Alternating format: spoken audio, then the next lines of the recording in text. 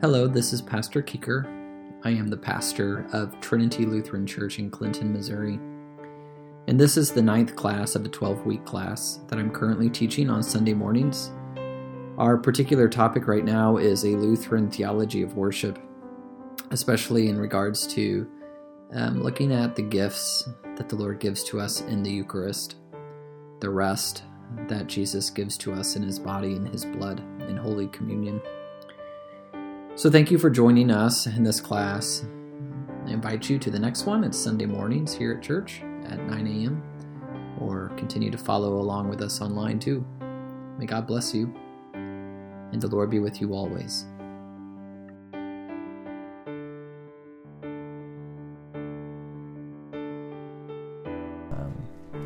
The Lord be with you. Psalm 19. The heavens declare the glory of God, and the sky above proclaims His handiwork.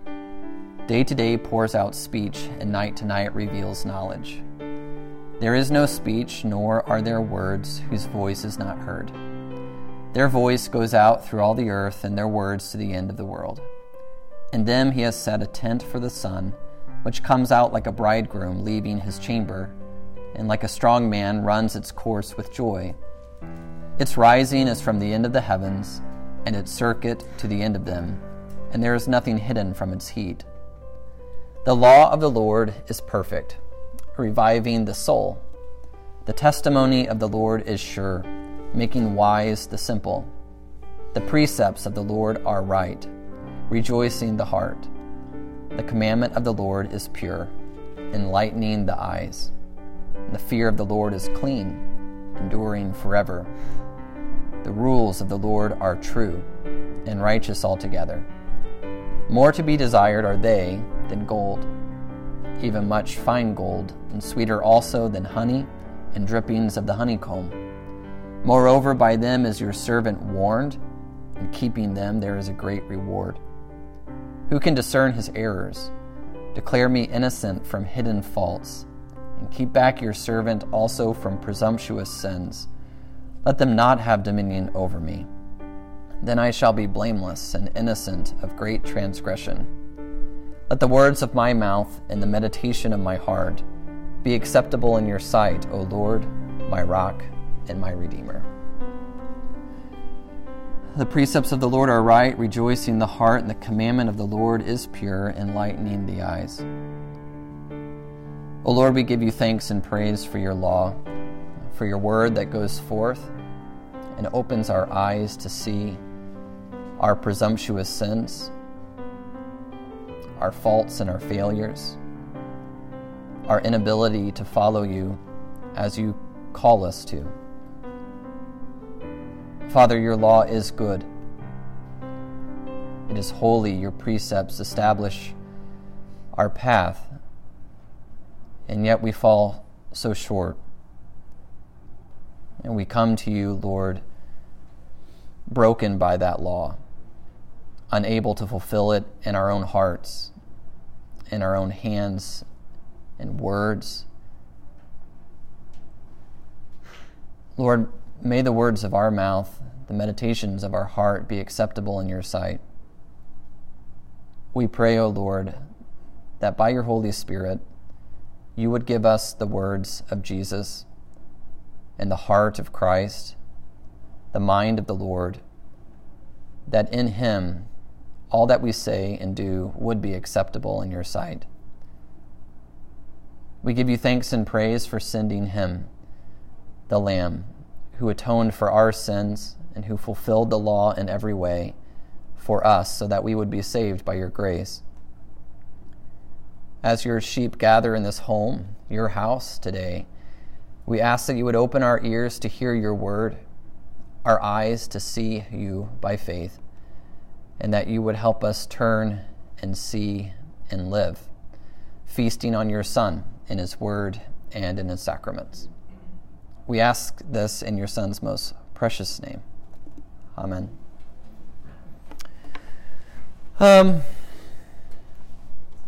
Okay, I think this is the 9th class of this 12-week class that we're currently having on a theology of Lutheran worship. We're going to get into Hebrews 10 today, but just a word before we do. I was thinking about, what brings people here on Sunday morning? What gets you out of bed and brings you to the lower fellowship area of Trinity Lutheran Church? Why do you come? And it's because we desire to be faithful, right? We desire to be faithful Christians, to be a faithful woman in the Lord, a faithful man in the Lord. And so we come longing to be faithful to Him. That's why we come. And it's a lifelong pursuit, right? It's a daily thing. Throughout the week, it looks different at home, that longing to be faithful as you tend to the vocations the Lord's given you. But here on Sunday, we have the opportunity to gather here all together with our vocations set aside, at least the ones you do for labor or pay. And we gather together. And, how we journey on that path of faithfulness, there are multiple ways and avenues of which we can do that. There are plenty of opportunities. There's a wide field of possibilities on what that looks like, on how we're to be faithful to Christ. How can we be a faithful child of God? And, that impacts every day of our life. Every little thing that's always running through the back of our hearts, right? What's the faithful approach in this? How are we faithful? So there's a wide range of this faithfulness, how we pursue it. Now, when it comes to learning the faith, so what we do here for an hour together, learning together, there's kind of 4 areas that help us in this striving for faithfulness. The first area is exegetical, or looking at what the Word says.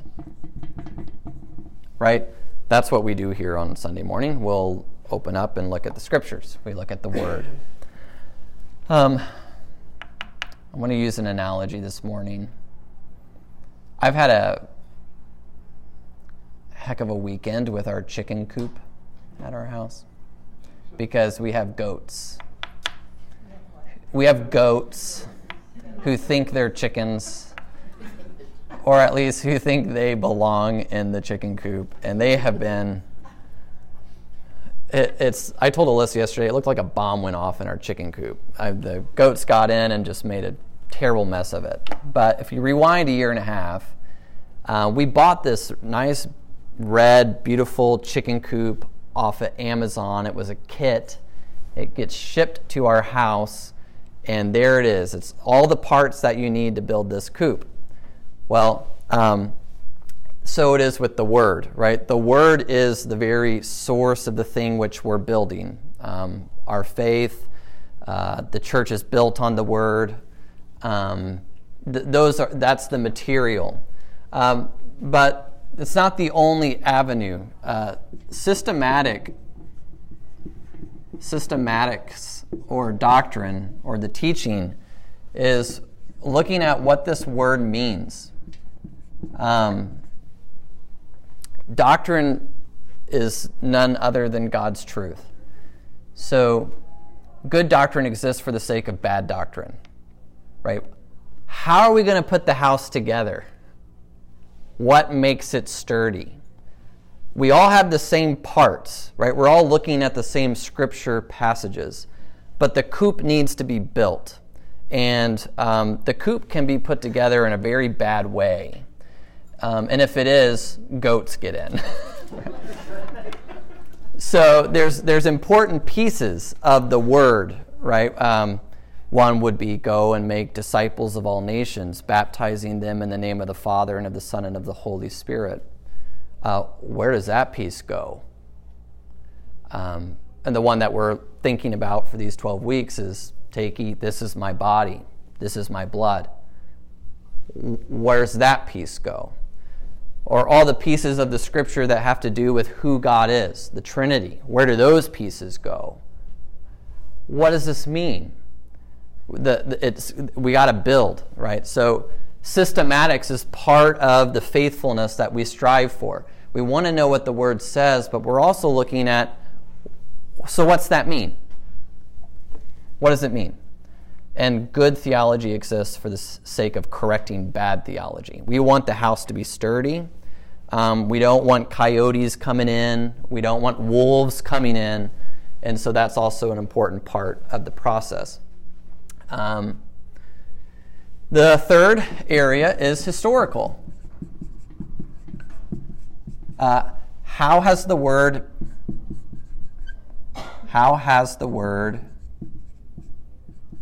been believed? Up and down the church. How has the word been believed?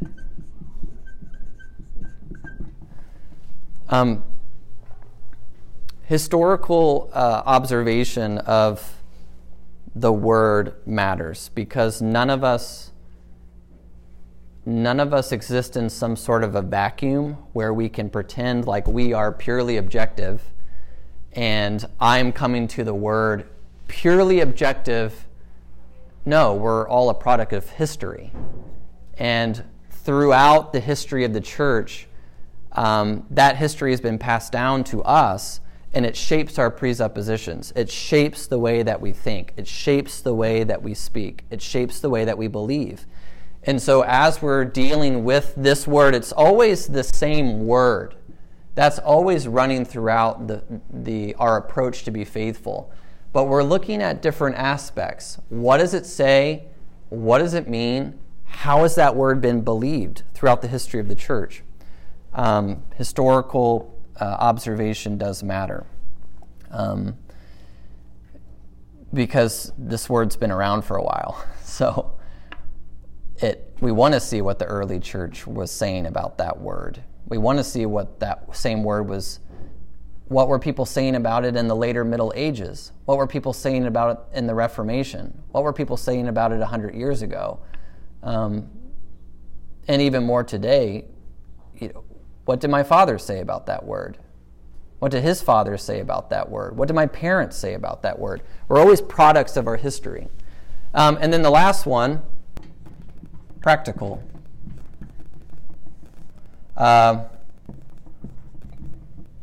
Why does the word matter? Right? We have practical questions when it comes to this word. What does it mean for me? What does that mean I'm supposed to do then? Right? Do I, when I got the chicken coop, it was like, well, do I put the food inside the coop in this area? Do I put it outside? Or do I put it in the second area? Or do I found out you don't put it inside the coop. That's what the goats are going for, right? But these practical questions matter because the word impacts our faith, and that faith drives our actions. So it causes me to have questions about, well, what does that mean then for, the way that I speak with my mother, my father, my spouse, my children? What does it mean for my employment, how I work? What does it mean as a citizen in a country like America? All these practical implications also matter. So as Christians who are striving to be faithful, we're spending time in each area with this word. Now, I'll tip my hand a little bit. The class was structured this way. It is structured this way. We spent the first 2 weeks talking about systematics, right? What this word means, or the doctrine of the church when it comes to worship. Lex orandi, lex credendi. Now we have moved to exegetical, and we've been here for the last now 4 weeks, and we're looking at that word, just what it says, and then we're talking about what it means too. I want to get to, because now we're at week 9, we only have 9, 10, 11, 12, 4 weeks left. I want to get to these too, historical and practical, looking at, and that's what this book will help us look through, the historical practice of the church. how has this word, this is my body, this is my blood, how is that word believed throughout the history of the church? And so that's what we're going to get to after. That's my goal. By the end of this class, we're going to be here, okay? This is how seminary itself is structured. This is how, if you study theology in any seminary, this is not in particularly a Lutheran thing. Across the board, denominations, when you're studying or learning the faith, there's exegetical, systematics, historical, and practical implications, and those are the departments that you're in. It was that way at SBU in the Baptist University. It was that way at Concordia Seminary. Now, each denomination will tend to perhaps focus on a particular area over one or the other. But the point is that all four are areas for faithfulness to be enriched and pursued. We cannot just read the word, but then also not think about what that actually means for my life and the practical implications. And we cannot just read the historical development of the church and what the church has always believed without also reading the word itself. Right? All of these things go together. You can't just deal with systematics and what the word means, again, if you're not looking at the historical implications. Well, if I come to a conclusion that this word means something different, but for the last 2,000 years of the church, no one's believed that should be a red flag to me. So, without further ado, let's go back into the Word. We're up here. We've been here for a while. Hebrews chapter 10. Okay, for since the law has but a shadow of the good things to come, instead of the true form of these realities, it can never, by the same sacrifices that are continually offered every year, make perfect those who draw near. Otherwise would they not have ceased to be offered, since the worshippers, having once been cleansed, would no longer have any consciousness of sins. But in these sacrifices there is a reminder of sins every year. For it is impossible for the blood of bulls and goats to take away sins. Consequently, when Christ came into the world, he said, "Sacrifices and offerings you have not desired, but a body have you prepared for me. In burnt offerings and sin offerings you have taken no pleasure. Then I said, Behold, I have come to do your will, O God, as it is written of me in the scroll of the book." Now, this is fascinating because that is a psalm that is being quoted, and I believe it's Psalm 40. Barb? That's what it says, 26 through 8. Yes. Okay, I'm glad you're here. Let's look at Psalm 40. And what's fascinating about the writer to the Hebrews is he says, this is what Christ says. Psalm 40. He says, he puts the psalm in Christ's mouth. This is what Christ says, Psalm 40. But if you look at the subtitle of Psalm 40, who wrote it? David. This is Psalm of David. Well, then who spoke it? Both. Right? This is Christ's words that David was carried by the Holy Spirit to pray. And look at Psalm 40. Let's see. We'll start with verse 4. When we start talking about sacrifices.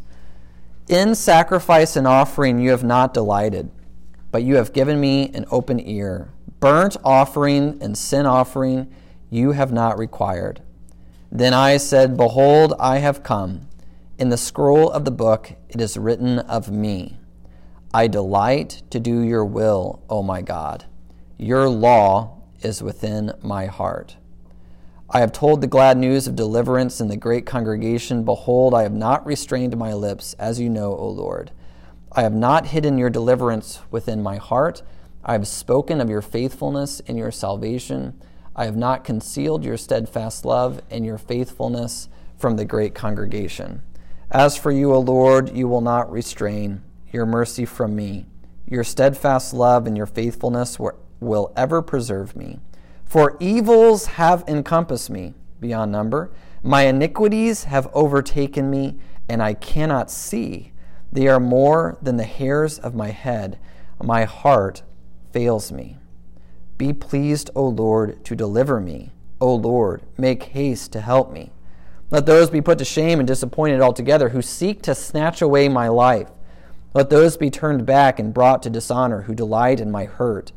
Let those be appalled because of their shame who say to me, Aha, aha. But may all who seek you rejoice and be glad in you. May those who love your salvation say continually, Great is the Lord. But as for me, I am poor and needy, but the Lord takes thought for me. You are my help and my deliverer. Do not delay, oh my God. Where does the Spirit take your mind as you're hearing those words? When he says, For I am poor and needy, but the Lord takes thought of me. Yeah.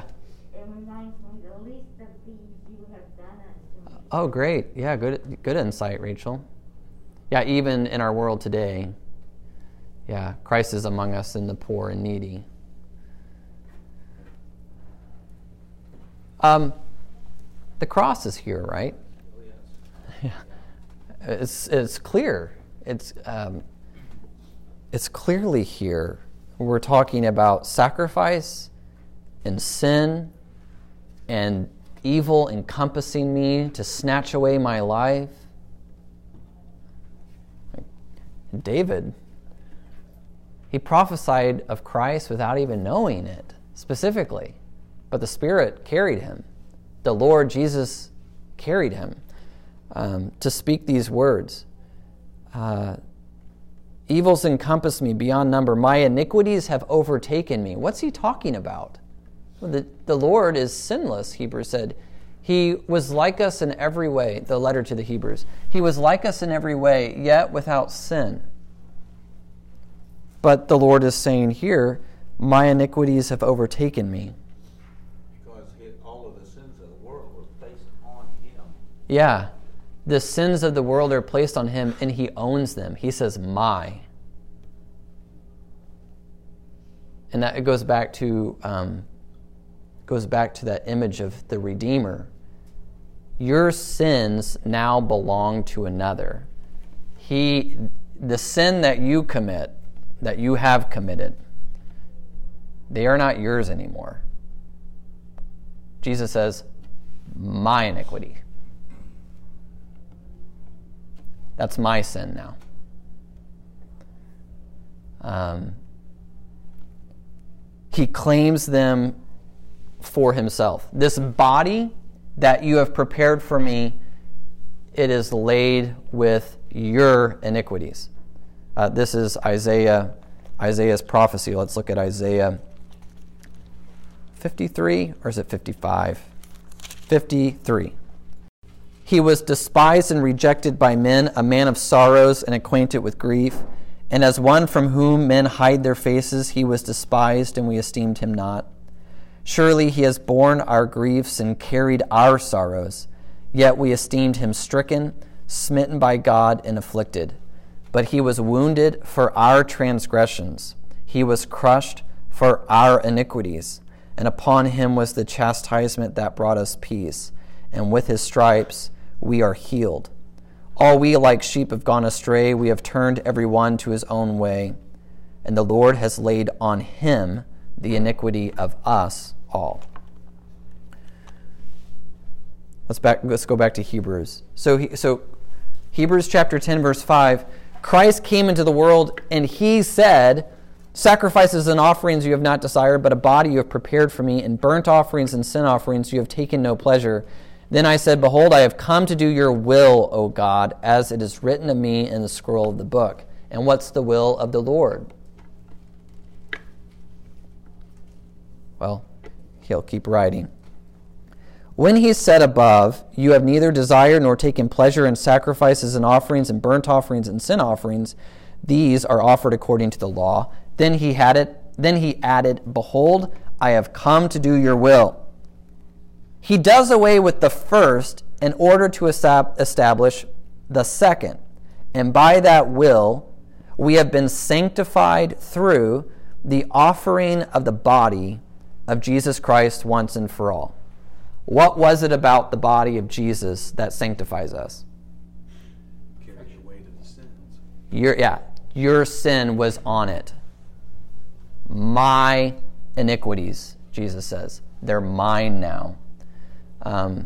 This is why Paul says his concern about taking your body and making it one with a prostitute.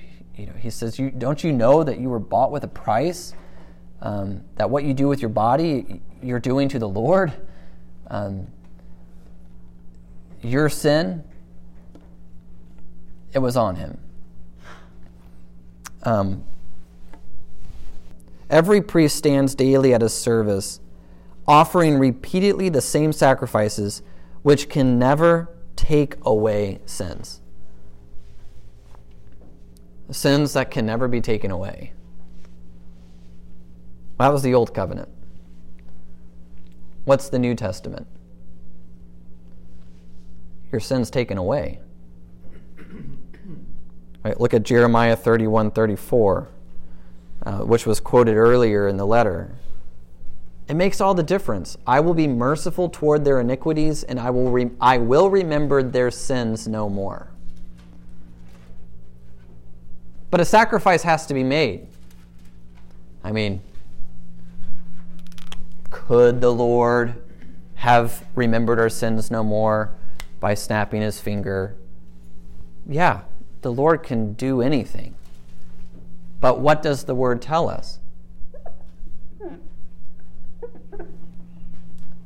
I'll be merciful toward their iniquities. I will remember their sins no more. You have prepared a body for me. My iniquities consume me. So, your sin has to have a place to go to be taken away from you. And that place is the body of Christ.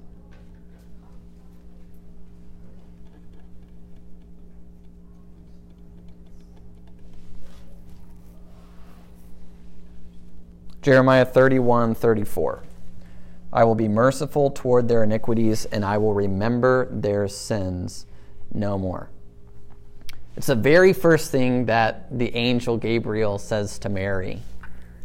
You're going to have a baby. You're going to name him Jesus, because he's going to save his people from their sins. And she knew early on, because she was a faithful woman, that a sword would pierce his heart and hers as well. Because what has to take place for sins to be removed? I mean, it's like you put yourself in her shoes as a mother, and you're told this wonderful news that you're going to have a child. And then within the same sentence, you're told he's going to die.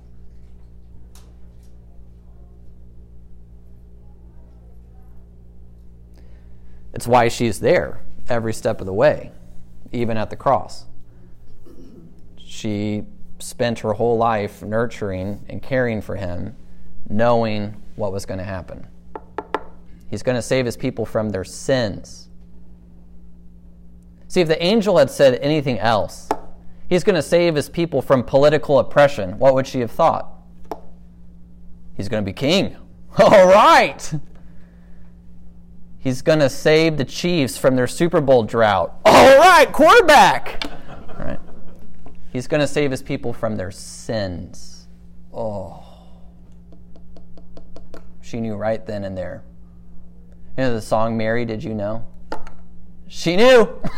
I can answer the question. She knew. Because she was faithful. When she hears the word of the Lord and the angel speaks to her, she says, "Let it be done to me according to your word." Hard words for a mother to say. We'll keep reading. Verse 12. When Christ has offered for all time a single sacrifice for sins, He sat down at the right hand of God, waiting from that time until his enemies should be made a footstool for his feet. For by a single offering he has perfected for all time those who are being sanctified. And the Holy Spirit also bears witness to us, for after saying, "This is the covenant that I will make with them. After those days, declares the Lord, I will put my laws on their hearts and write them on their minds." This is still that Jeremiah passage. He adds this, "I will remember their sins and their lawless deeds no more. For where there is forgiveness of these, there's no longer any offering for sin. Therefore, brothers, since we have confidence to enter the holy places by the blood of Jesus, by the new and living way that he opened for us through the curtain, that is, through his flesh, and since we have a great priest over the house of God, let us draw near with a true heart and full assurance of faith, with our hearts sprinkled clean from an evil conscience and our bodies washed with pure water. Let us hold fast the confession of our hope without wavering, for he who promised is faithful. And let us consider how to stir up one another to love and good works, not neglecting to meet together, as is the habit of some, but encouraging one another all the more as you see the day drawing near." Okay, look at verse 18, right? Forgiveness of sins means there's no longer any offering that needs to take place for sin. This is what makes Jesus' covenant better as well. It was once and for all. Jesus is not repeatedly sacrificed even today, right? And this is a distinction between our Lutheran teaching, what this word means, and Roman Catholicism. That when we celebrate the supper, in no way are we believing that Jesus is being sacrificed again. The word says what it says, so it means what it says. Sacrifice was once for all. And then in verse 25, because of him, because of Jesus and all that he's done for us, what does he say that we should encourage one another to do? Go to worship. Meet together. Yeah, meet together. Meet together. Koinonia. Encourage one another, stir one another up in love and good works, meeting together. So let's look at Acts chapter 2, where the church first meets together. And I threw this word at you at the very first class, and now we're going to come back around to it because it has major implications, practical implications of what's the church do when she meets together. What is it that we do? What are we gather around? What are we meeting together around? Well, look at Acts 2 when the church is formed.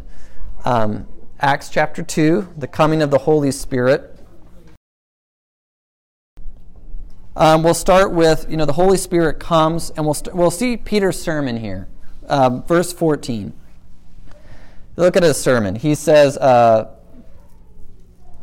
Peter, standing with the 11, lifted up his voice, addressed them, "Men of Judea, all who dwell in Jerusalem, let this be known to you, and give ear to my words. For these people are not drunk as you suppose, since it's only the third hour of the day." Right? They're all talking in foreign languages, so it sounds foolish to the world. "This is what was uttered through the prophet Joel. In the last days it will be, God declares, that I will pour out my spirit on all flesh. Your sons and your daughters shall prophesy. Your young men will see visions. Your old men shall dream dreams. Even on my male servants and female servants in those days I will pour out my spirit, and they will prophesy," proclaim.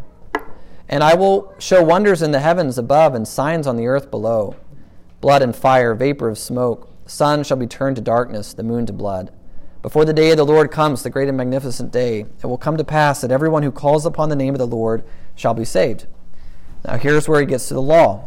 "Men of Israel, hear these words, Jesus of Nazareth, a man attested to you by God with mighty works and wonders and signs that God did through him in your midst, as you yourselves know. This Jesus delivered up according to the definite plan and foreknowledge of God, you crucified and killed by the hands of lawless men. But God raised him up, loosing the pangs of death, because it was not possible for him to be held by it." This is one of the earliest confessions of the church. You killed him, but God raised him up. You killed him, but God raised him from the dead. Law and Gospel, wonderful sermon. So he proclaims Christ risen from the dead.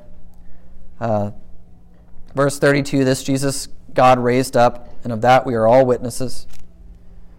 And look at verse 37. When they heard this, so they hear this sermon, they hear the word of God, and it cuts them to the heart. The word does.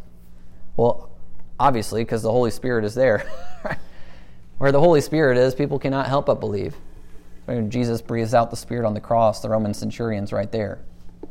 Spirit hits him. He can't help but say, this is surely the Son of God. He believes. And the people are all believing now, so they're cut to the heart, and they're asking the practical question. What's the practical question? What should we do? What do we do now, right? What do we do?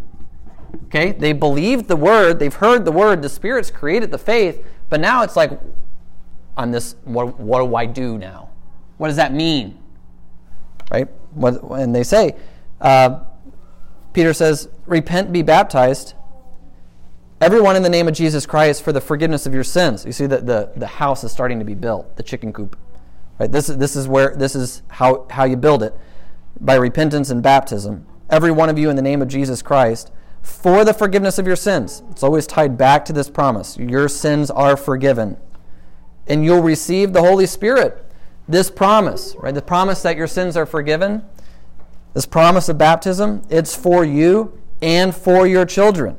It's for all who are far off, everyone whom the Lord our God calls to himself. And there were many other words that he bore witness, and he continued to exhort them. He's encouraging them, saying, save yourselves from this crooked generation. So those who heard his word, received the word, they were baptized. And 3,000 souls were added that day. Now what do? Here's what the church gathers around. The very first thing that they gather around. Acts 2:42. They devoted themselves to the apostles' teaching. That's there. Wouldn't it be weird if we had church where, well, what's the apostles' teaching? A sermon, the readings of the scripture, the word, the gospel, the law and the gospel. What Peter just preached, right? Here's Prophet Joel. This is what he says. Here's what it means, systematic theology. You killed him. Christ raised him from the dead. Repent and be baptized. Wouldn't it be weird if you went to a church service where there was no word of God? It wouldn't be a church service. Oh, wow. What are we doing here, right? This was fundamental. It was the thing that the church gathered around from the beginning, the word. Acts 2, the apostles' teaching. And the fellowship. The next thing that they list. Breaking of bread. Breaking of bread. The Eucharist. That's what they gathered around. Now, we'll see as we read these books, it would have been so weird the first 1,000 years of the church to come to a church service and there not be the breaking of the bread. The first 1,000 years of the church, we have all this historical document showing they celebrated every time they gathered on the Lord's Day. As we see even in Acts chapter 20, when they gathered on the Lord's Day for the breaking of the bread. Right? This is fundamental to what the church is gathering around. And what's the last thing that they list? They devoted themselves to the apostles' teaching and the fellowship, to the breaking of the bread, and the prayers. Wouldn't it be weird to come to a church service where we didn't pray? What's Jesus called it, the house of the Lord? A house of prayer. So the early churches always gathered to pray. For those who have hymnals on their table, open up to the Divine Service, 151. What's the heading there in red? Confession and absolution. It's the first thing that we do as a church because honestly we're lazy. The church used to do confession and absolution the night before, where you would register for communion, confess your sins to your pastor, and then Sunday you were ready to go. That was the practice up until like 100 years ago. Not that long ago. Oh, really? My folks always had to go and announce it. They called it announcing. Announcing. Okay. So 50 years ago, maybe? Maybe not even that. Wow. So, Not too long. 60s, I can remember that still happening in the early 60s. Okay. So there was a time where you would come confess your sins. That is 50 years ago now, isn't it? Before I was born. But now, because the church doesn't do that, historically, we've made a recent change. We just stick it to the very first part of our service. Very first part of our service, we're all going to confess our sins, because that is the entrance into forgiveness. Forgiveness of sins is for those who are sinners. So if you have sins to confess, then come, confess, be absolved, and receive the sacrament. So we start the service with confession and absolution. Now, turn the page. What's the heading on 152? Service of the Word. Service of the Word. So that whole part of the liturgy, the divine service, is God serving us through the apostles' teaching, gathering around the Word. So we hear Scripture after Scripture after Scripture. We have an Old Testament reading. We have an epistle reading. We have a gospel reading. We have a sermon on those readings. That's the Word. Service of the Word. Then we flip to page. So this is all Word service. Then we get to page 159. And we have in bold letters the prayers of the church. Prayers. This is the time that we pray on 159. It's in black. Yeah. And then turn to 160. What do we see in bold letters? Service of the sacrament, the breaking of the bread. This liturgy, this divine liturgy, it goes back to Acts chapter 2. That these three things is what the church gathers around. The Word, the Eucharist, and prayer. And this has been handed down through the centuries, even to today. The church continues to gather around the same Word, the same breaking of the bread, and offer our prayers to the same Lord. So, next week, we're getting into this book, and we're going to look at how the church gathered the first 1,000 years. So, if you're really gung-ho, that's chapters 2 and 3. You can skip chapter 1 because he's laying down foundational thoughts. He's laying down that systematic theology of what worship is, and we've already covered that. If you want to review it, you can. But chapter 2, he gets to the early church, the sacrament in the early church, and there's some interesting things there. And then in chapter 3, he talks about the Middle Ages. So I'm going to hand these out. I have... Next week, we're going to look at chapters 2 and 3. So it's just historical evaluation of what the church what she practiced a long time ago. And we'll talk about those chapters. And then I'll put this question out here now so that you have a week to think about it, because I'm going to ask the same question next week. But since we're diving into historical and practical matters at this point, I want to ask the question that when you heard, for the first time, when you heard that the church was moving towards weekly communion, what were your initial thoughts or questions? And then since going through these 9 weeks together, are those initial thoughts and questions still lingering? And if they are, would you be willing to ask them in class so that we could make sure that we talk about them together? So I'll ask that same question next week, but just wanted to give you a heads up so you can think about it. Let's end with the Lord's Prayer. Our Father, who art in heaven, hallowed be thy name. Thy kingdom come, thy will be done, on earth as it is in heaven. Give us this day our daily bread, and forgive us